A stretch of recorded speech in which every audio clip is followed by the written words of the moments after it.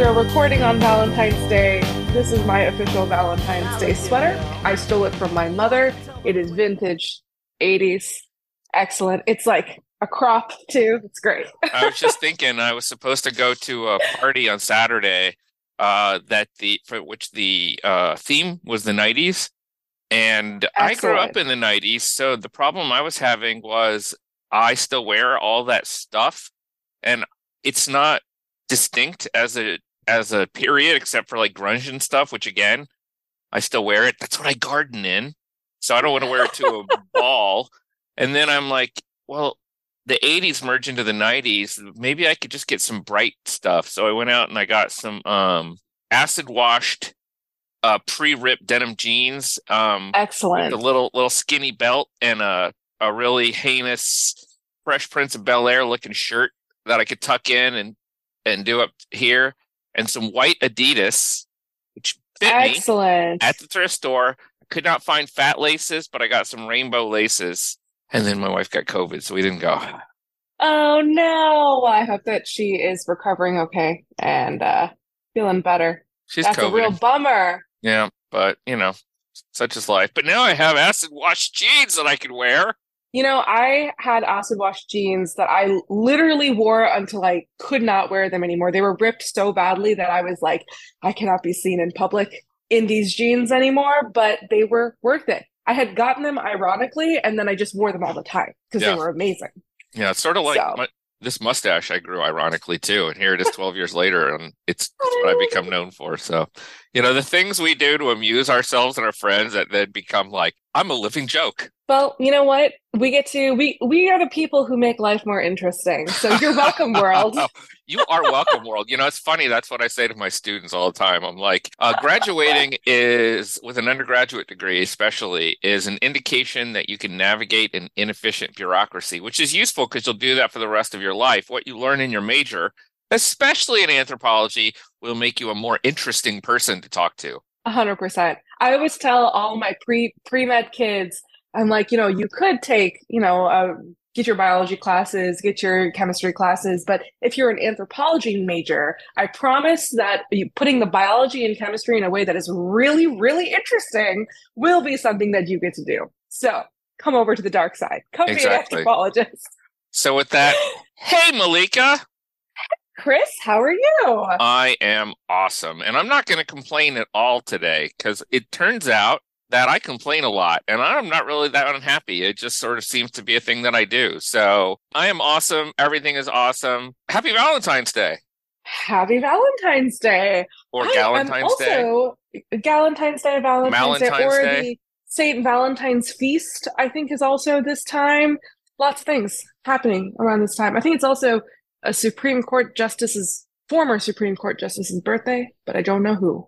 Well, Lots of things on I'll this very celebrate special day. Ruth Bader Ginsburg, but there are There certain we go. people I will not celebrate. I think it's also Mardi Gras. Mardi Gras, I like, Yeah, so you know. it's a very festive Tuesday. I'm very happy to be here Is it to is it Fat Tuesday? think it is. So I was recently in Galveston last week, and apparently Galveston has a very exciting Mardi Gras culture, Huh, similar to New Orleans. I huh. was not expecting that, but they have crews and they have parades, and they quickly shoot us out of our hotel so the real partygoers can come through. It Nice. was very interesting. Well, I watched Treme, the show about New Orleans after Katrina, and there was a lot of movement. Like in the show, there was this guy from Houston who kept going back and forth, and I was always like, why is it always Houston, right? And New Orleans is 4.5 hours away from me. We go there not as regularly as I was like, but I thought I had looked at New Orleans on a map. Apparently, I had not, because it turns out Texas is right next door, Houston is right next door, Galveston's not too far away. It's not it's not unusual that that culture would be shared. I know it extends to Mobile and into Alabama. For some reason, I find it surprising that it extends into Texas as well. But there you go. I know in my imagination, Texas exists as its own entity, so it is Oh, nearby nothing. and I just read James Missioner's book on Texas, and to give more the credence that everyone I think gives it, all Texans see Texas as its own place. Still, even because it once was a republic of its own, and Yes. so not many states can be like, "Yo, we were a country for a minute." What about you? Anyway, we're probably not talking about Texas today, are we? I don't believe we are. In fact, I would say arguably we are talking about the very Chi opposite of Texas. Chicago and Chicago, cold, Siberia. I yeah, would say the opposite of Texas. yeah, yeah. Maybe, yeah, yeah. I mean, I'm not sure. Maybe they do have a equivalent of cowboy culture out in Siberia, but we can ask our next guest what they think about that. So who are we talking to? Today we are talking to Dr. Stephanie Levy, and Again. Welcome it's so back. exciting. So, Steph was actually one of Sausage of Science's first guests. I think her episode was episode 29, Oh, 27. real early on. We'll put in the show notes so folks can go back and listen to her earlier work. But she is an assistant professor in the Department of Anthropology at Hunter College, a faculty member of the CUNY Graduate Center Department of Anthropology, and a core faculty member of the New York Consortium in Evolutionary Primatology, a very, very cool group that goes across the entire state of New York.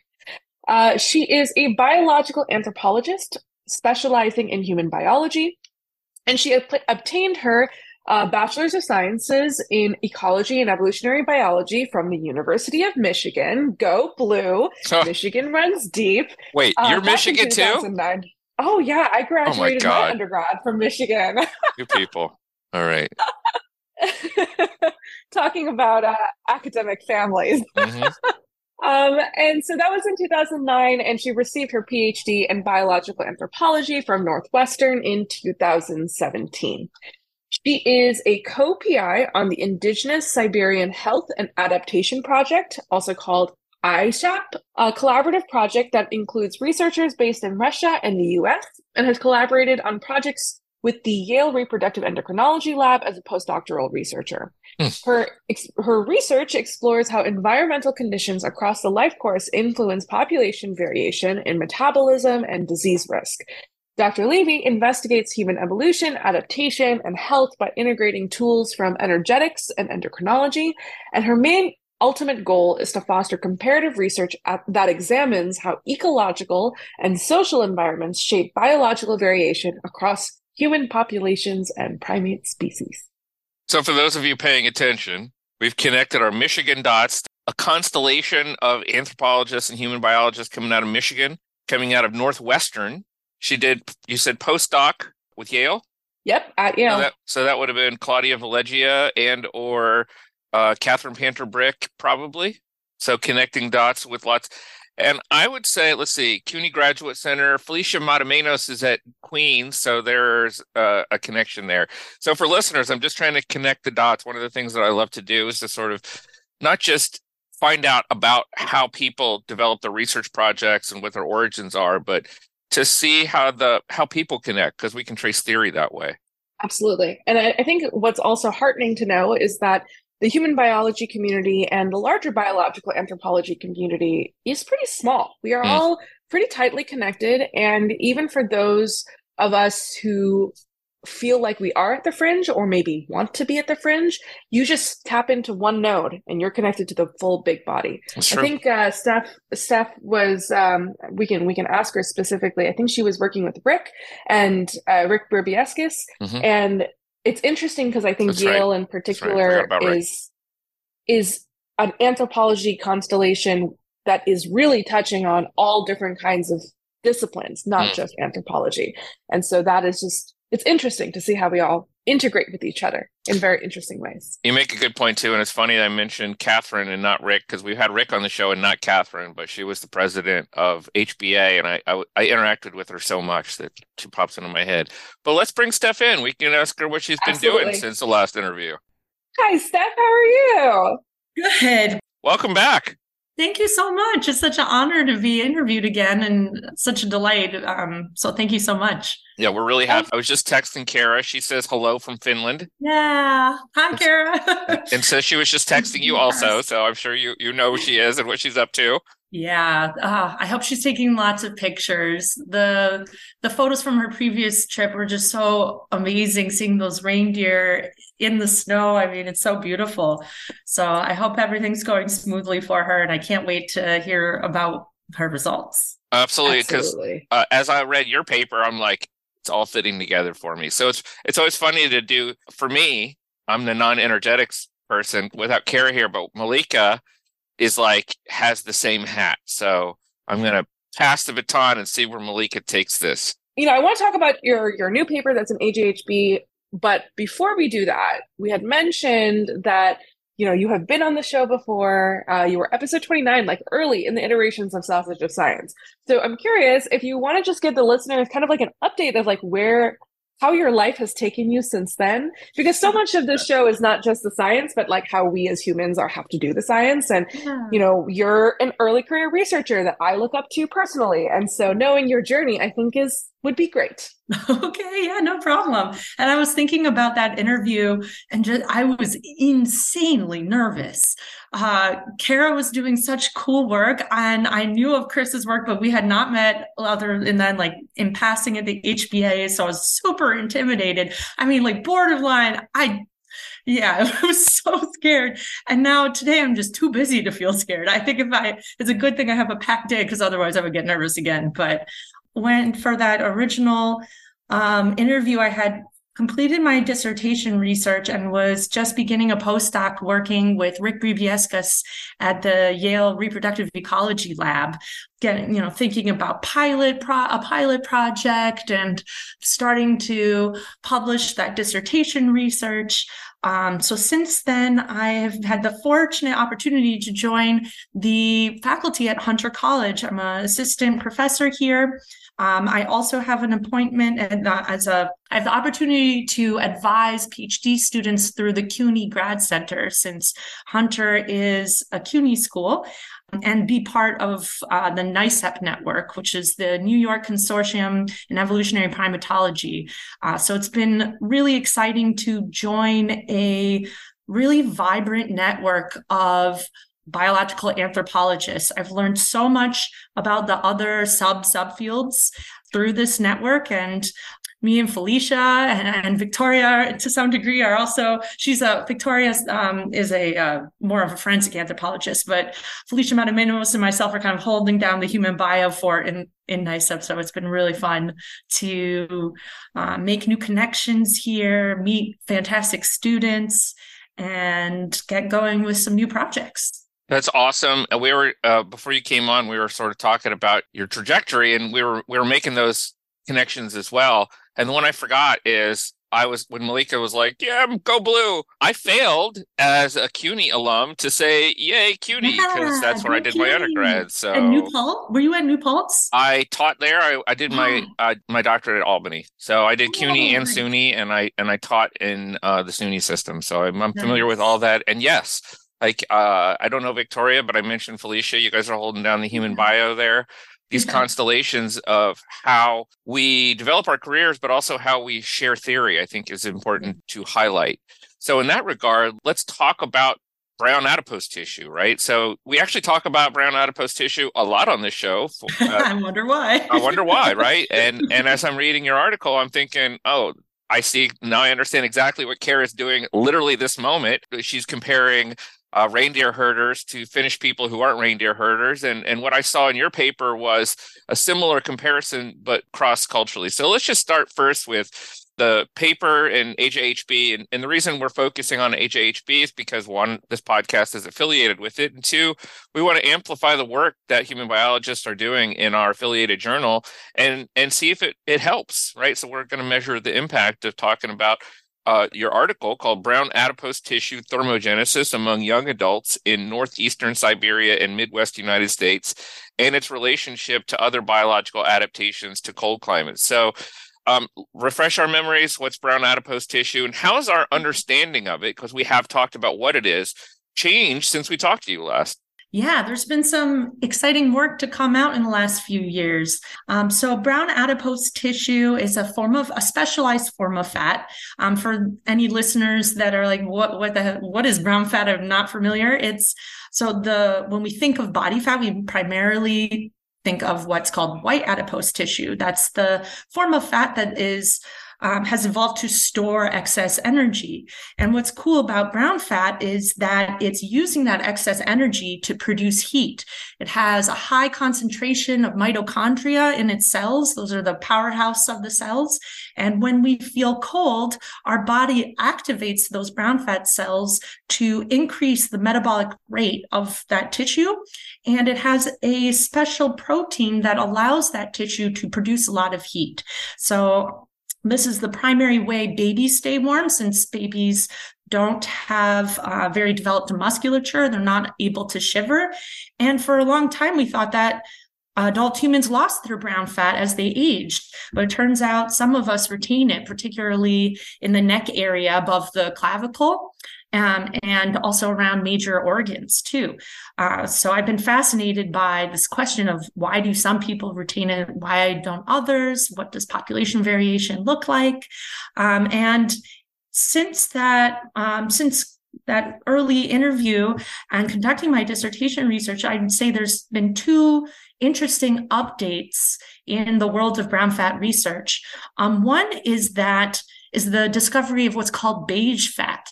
So we have white fat, we have brown fat, and now we have beige fat, which is a type of fat that shows a phenotype that is a mix of brown and white characteristics. What kind of distinguishes brown fat from beige fat is that its origins in development are more similar to muscle, whereas beige fat shares its developmental origins with other white adipose tissues. So it's a form of fat that can be converted from a white adipose cell, a white adipocyte to a brown adipocyte, or give more brown-like characteristics. And I think we knew that this existed back in, I think it was 2018 when we did that interview.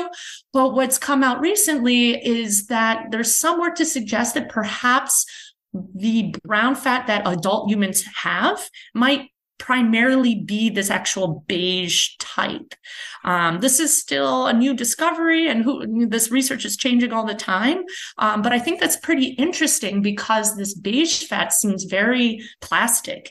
There's some work to suggest that it can change from a more white phenotype to a more brown phenotype with repeated cold exposure. So perhaps this is playing a role in acclimatization to cold stress.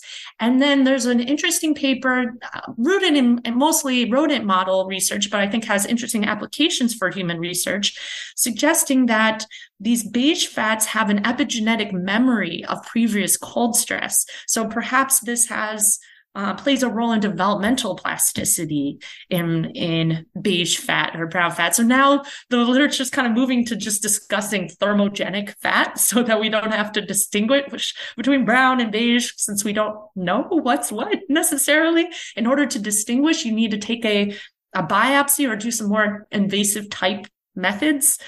So very little is known about beige fat. And then the other big finding that I think is exciting is the body of research demonstrating a link between brown fat and biomarkers of metabolic health has strengthened. That link has strengthened. There's a great study by Betcher and colleagues examining over 50,000 PET-CT scans, PET-CT scans, and found that adults that had brown fat were less likely to have cardiometabolic diseases like cardiovascular disease and diabetes. So I think this growing work has strengthened the significance of brown fat research for health research, as well as evolutionary and his evolutionary origins, and how things like culture and social, political, economic context can get under our skin and influence brown fat.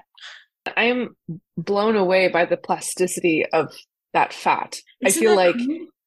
It's so cool. It feels like there's so much popular media that is talking about fat in very problematic ways, Yeah. but this is a way in which fat itself is plastic, and connecting that and communicating that to these potential problematic ideas of fat, I think is something that you are particularly well suited to do and well situated to do. Just showing the complexities of fat as we understand it is like so much cooler than very basic ideas that we could have had. Yeah, yeah. That means a lot to me. Thank you. I think I hope to do that in my research moving forward. If so, thanks. So along those lines, a lot of the things you were talking about were the methodologies that are being used and have come up with. And you did talk about your bat suit at the last interview, and so I was wondering if you could just give folks a refresher on your bat suit, potentially how it is linked to how you're using it for these for the paper that just came out in AJHB, and I love methods. I love a good method. So any other like methodological developments that, you think are like really changing the game? Yeah. So this method is fresh in my mind because I just exited the lab and sat down at my computer having just run this method. We're doing a new study in New York City looking at variation in brown fat here. And the what I guess we could consider the gold standard, although it has its own limitations for measuring brown fat, is a PET-CT scan, which involves injecting the participant with a radioactive tracer that's going to show the tissues that are taking up lots of glucose. So that is a time, money, and expensive method that's not very field friendly, and certainly not practical for work in, say, rural Siberia. So we've developed a indirect method for quantifying brown fat activity, where we take baseline measurements using a thermal imaging camera. And the thermal imaging camera is used to take pictures of the shoulder and neck area where brown fat's primarily stored in adults. And then simultaneously, we monitor energy expenditure using a technique called indirect calorimetry. And the participant breathes through a mask that's connected to equipment that is measuring the oxygen and carbon dioxide levels in the person's breath. So we can use the proportion of those two gases and the breathing rate to estimate metabolic rate. So we do some baseline measurements, and then we turn on what we call the bat suit or the cooling suit. And this is a suit that's it's got a pair of pants and kind of a sweater pullover. I used to use a jacket. I really like that jacket, but now they only sell like these sweaters that are lined with tubing. And we pump cold water through the tubing of the suit so that the inside reaches about 15 degrees Celsius, which is 60 degrees Fahrenheit. So the goal is to keep the person feeling chilly, but not cold enough to shiver. We're trying to quantify non-shivering thermogenesis through this technique and activating the brown fat this way. And our protocol involves 30 minutes of cold exposure, and we take images of the neck after that cold exposure and use the change in skin temperature of what we call the supraclavicular area, that region above the clavicle, as an indirect method for quantifying brown fat activity. Now, in your question, you mentioned like what might be coming next. There's some cool work suggesting there might be some blood biomarkers of brown fat activity, which is something I think a future researcher should look into, especially with the application of, say, dried blood spots, and would that be practical? I think that these methods are always changing and improving, but that is the method that I use in my research. So I want to ask about the New York research in a minute, but the article, I think this was from your dissertation, if I'm not mistaken. Yes, that's correct. Right? So you're comparing people in Evanston, which is where North Northwestern University is, right? In Chicago, basically. And I grew up in Indiana, and I used to go up there. It's cold AF. The lake effect is a real deal. But the comparison population is Yakutia, an indigenous people in Siberia. So I wonder if you can paint the picture, one, of the contrast, but two, again, methods. Like I'm fascinated by your recruitment, right? So you're recruiting at the university there in media and in Evanston and Craigslist, and the way you describe the suit, and we've all done research. It's hard to get people to come in to do research. So I'm like, wow, how did you, through these avenues, recruit indigenous people from Siberia to come in and do a study like this? Like, it just sounds super complicated. So can you bring us inside a little? Yeah, the success of our recruitment strategy in Yakutia is definitely thanks to my really fantastic collaborators. So I work with researchers at Northeastern Federal University in Yakutsk. These are indigenous Siberian researchers, head by Dr. Tatiana Klimova. And I'm really fortunate to have joined a research team that has been working together since the 90s. I think Bill Leonard mentioned a little bit the history of the project in his Sausage of Science interview, but the success of recruitment is really linked to the strong relationships that Dr. Klimova has and our other collaborators with the community of Berdigestyak, particularly the Gorny Regional Medical Center. And we did data collection at the university, Northeastern Federal University, NEFU, in Yakutsk. And so we were very fortunate that there is a high degree of interest in the project.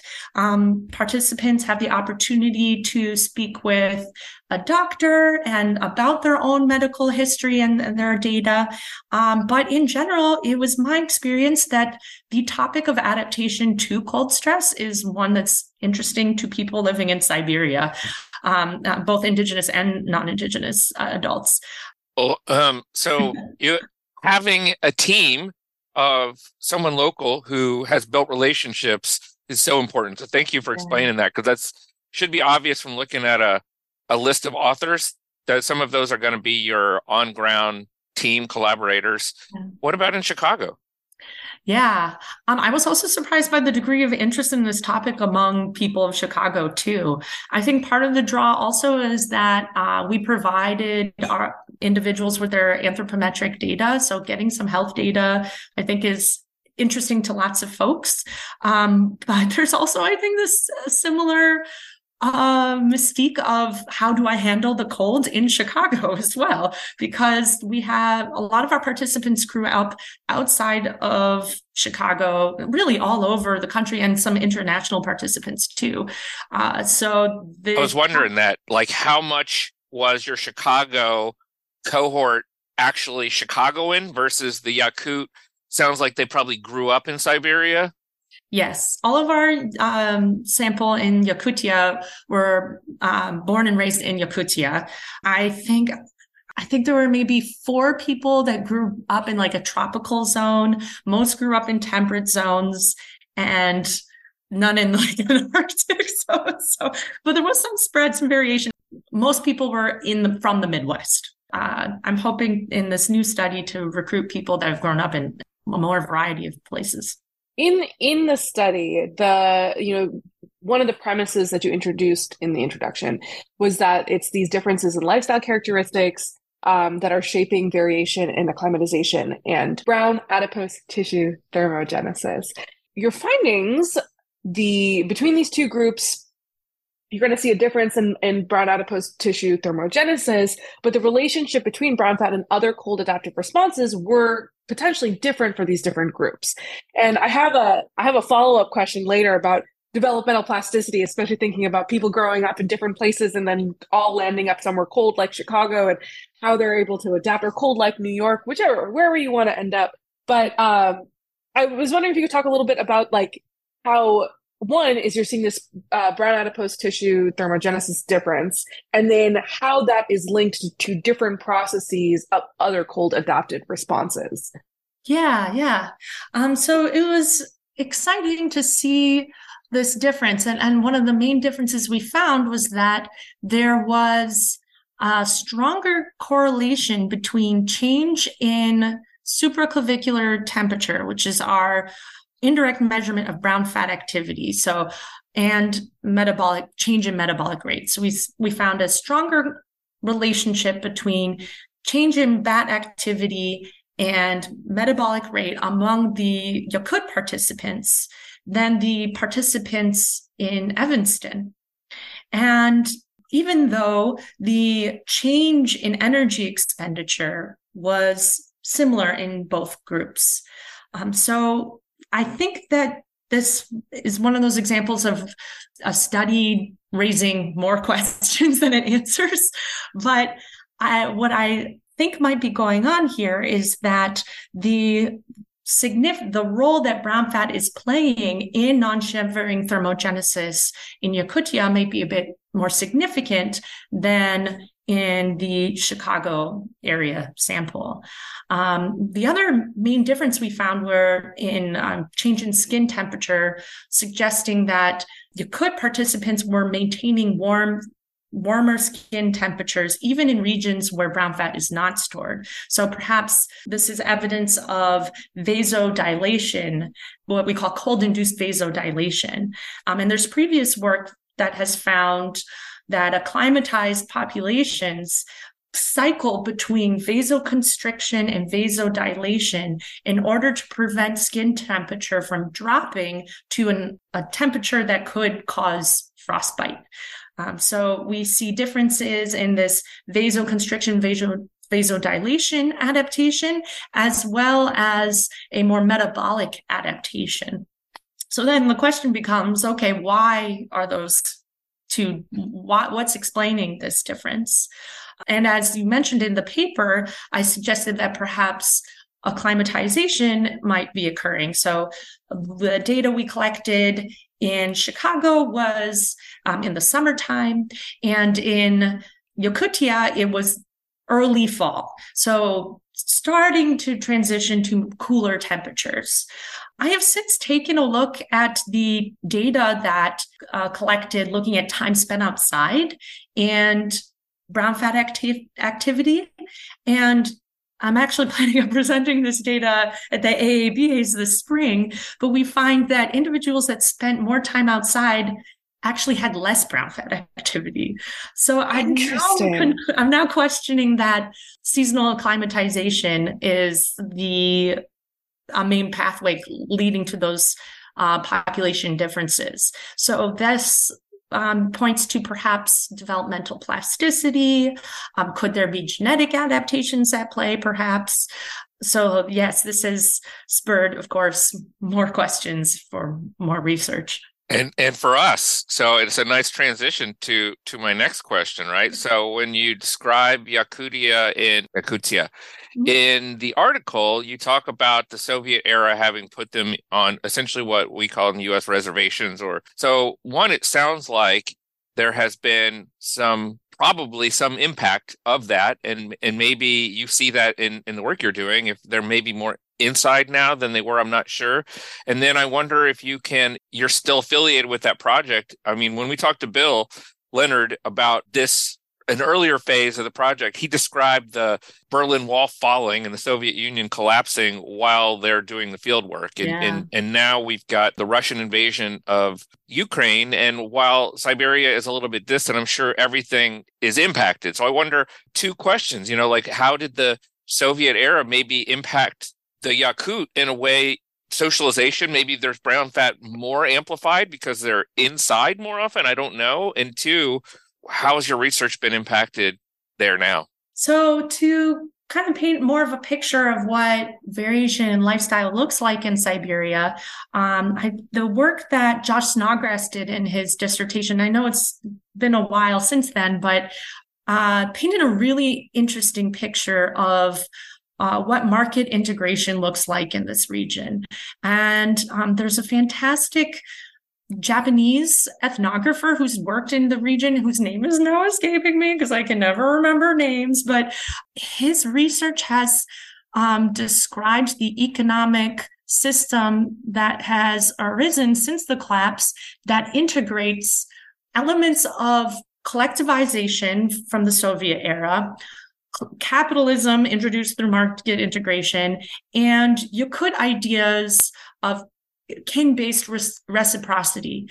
So rather than say it's common in human biology to have some baseline hypotheses that individuals who are more integrated into the market economy will actually participate less in subsistence practices. Maybe they stay inside more. They are not eating foods that are growing naturally in the fields. But what Josh Snodgrass's work has found is what he calls lifestyle heterogeneity, and within just a community, even a household, or even a particular individual, there's a lot of different ways of persisting economically, depending on the season. So the example I like to give is of my colleague, Afanasi, who told me about how he works at NEFU and has skills related to endocrinology, studying health. He's a researcher, but he regularly makes time to travel to his family's homes in rural Siberia to help out with activities like cutting hay for livestock and hunting duck. And sometimes communities will organize together to have these huge fishing expeditions where you really get tons of fish at one time. And so the academic calendar allows him to take those trips to some degree. And it seems as though the individuals who have access to what we call market goods from an anthropological perspective, have the funds to purchase things like a computer or a TV, also have the funds to get the equipment to continue doing these subsistence lifestyles. And then we have the sharing of food between the city and the rural communities, and people are moving regularly between the city and rural communities to participate in these things.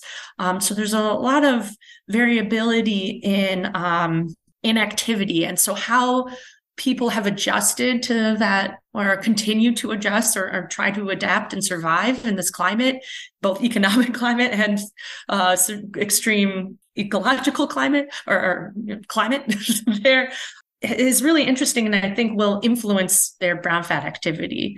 And then to link it to more recent news, part of the reason why people continue to participate in these subsistence practices is that food is so expensive, or imports are so expensive in rural Siberia. So getting things like fresh vegetables or fruit in a market is just obscenely high priced. So it's much more practical to have a weekend get together with your family and go pick some berries and make some jams together, or have a home garden. Rates of people growing their own food in Siberia are really high, even in the city. That's just a more practical way of surviving in this both economic environment and the ecological context. My understanding of the situation, given the war in Ukraine, is that prices have only increased in Siberia. And I worry about the effects that has had for health and well-being in Siberia. Also, Army reserves are being called up to fight. That is a hot topic in Russia, including in Siberia. And so that is context that I've been considering lately. That's a really good explanation. Thank you. And I can, completely, I can visualize it now and understand the additional burden that's being placed on everyone. I was going to say, Chris, maybe you should go spend some time in Siberia and you can get all of your gardening done. Yeah. Your people. I don't have enough brown fat. There's a great cultural anthropology paper about the practice of having a dacha in Yakutsk and the significance a dacha is like a cottage. So rates of dacha ownership in Yakutsk are really high, and people have more of a relationship with their dacha neighbors than the person living next door in their apartment building, because there's this Oh, social wow. aspect of it. And I can believe yeah, that easy. yeah, it's cool. It's a cool paper because it discusses how practice of, yeah, it's a cool paper. I'll leave it at that. Thinking about, we mentioned that your upcoming work in New York, and thinking about, what you see for the future, what are some exciting projects that you are excited about? What's new for you? Yeah, so unfortunately, our research in Siberia is currently on hold. The team is excited to continue this work one day, but the war in Ukraine, the invasion, has made research in Russia very difficult, to say the least. The State Department has instigated like a no travel warning, and we are hoping that as the situation changes, collaboration can continue. There's been interesting editorials written in Nature and Science calling for the resumption of collaboration with Russian and international scholars, particularly in topics related to climate change, because to better understand and fight climate change, it's going to be requires international collaboration. So I'm hopeful for the people of Ukraine and people of Russia that we can one day continue this work too. Because I will just, it's a really, the situation is heartbreaking in Ukraine, Yeah. and I'm not going to have the words to adequately describe it. It's difficult to talk about, but if we didn't ask, we felt there was an elephant there in the room that should be addressed in terms of how research happens. So thanks for that answer. Yes. But as I mentioned, I've got a new project going in New York to look at developmental plasticity and brown fat. So the cool thing about New York City is that people move to this city from all over the world.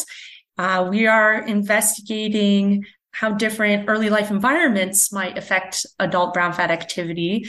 We're also exploring how time spent outside might affect brown fat among New Yorkers, and the relationship between diet and brown fat activity. And then my master's student, Shelby Pirtle, has been spearheading some work looking at the relationship between bone plasticity and brown fat. So this project has kind of grown into a beast, I think, probably because I was frustrated to not have new data coming in for a while, and there was a lot of pent-up excitement. But thankfully, so far, there's been a lot of interest in the project, so it's going as smoothly as you could expect for field work, I guess. Yeah. No, I mean, there's so many fascinating threads that I imagine you'll be doing this kind of work the rest of your life if you want to. If you want to. And other projects in cold climates are still in the discussion, funding payment stage, but hoping to return to circumpolar regions again one day. Well, our last question is circling back to something a little bit more fun, though also sometimes uncomfortable for some people because it's a new question. And we already heard that you are coming to the HBA. And once upon a time, they used to host, I think, a talent show. Someone said this along the way. So we are toying with the idea of reintroducing the talent show and putting our friends and colleagues on the spot on the podcast by asking, if you were to participate in the talent show, what talent would you be demonstrating for us? It can be our hobbies or, I shouldn't say that right out of the gate, but I know everybody I want to be in front of everyone doing blank because it's boring. But, our talents are myriad, just like our variations, whatever. Yeah. I mean, I love the idea. The chance to see Dr. Jim McKenna do some tap dancing would be really high on my list of dreams. I am talentless, except as an audience member. I am a fantastic audience member. I will make posters. I will scream and dance along. But get me onto a stage and I will freeze. I will admit that I cried during my bat mitzvah from fear stop singing in front of everyone. In fact, I've cried while singing in front of a crowd like 5 times, I think. It's you don't want me up there, trust me. It's just uncomfortable and sad. It sounds kind of adorable, but we also definitely need people in the audience to get excited. So I'm your hype man. Absolutely. I see an act where, Chris, you bring a portable garden and you start gardening, and then we have Steph on the stage as the audience member watching you garden and cheering you on. Yes. I think a great act. Yeah. Don't forget, I mean, we've got our knitters, we've got our gardeners, we've got our embroiderers, we'll have a bunch of people doing crafts and other people going, yeah, go! So when the next time anyone has an activity to present, we'll make sure, Steph, that you are in the audience and be prepared with a sign and lots of enthusiasm. Excellent. Count me in. Thank you so much for being on the show. Is there a good way for people to quickly and easily get a hold of you, a social media contact or something, or email? Or the best way is my email, which is my name, Stephanie, STEPHANIE .Levy, LEVY, at hunter.cuny.edu. CUNY is CUNY.edu. I am on Twitter, but I haven't checked it in like 6 months. I think it's like Slevy Science, SLEVY and then science. We will find it when we tweet out the episode. Thanks for being on the Sausage of Science. The Human Biology Association is on Twitter at HumBioAssoc. I'm on Twitter at Chris_LY. And I am also on Twitter at SkySKYY_MAL. And I know there are other social media platforms that we promote on, but for some reason we've gotten in the habit of giving a shout out to Twitter like other podcast people. So there you go. Yes. Like us, follow Steph's work, all the things, and we'll see you in Reno. Yeah, look at Reno. Thanks. Bye-bye. Bye.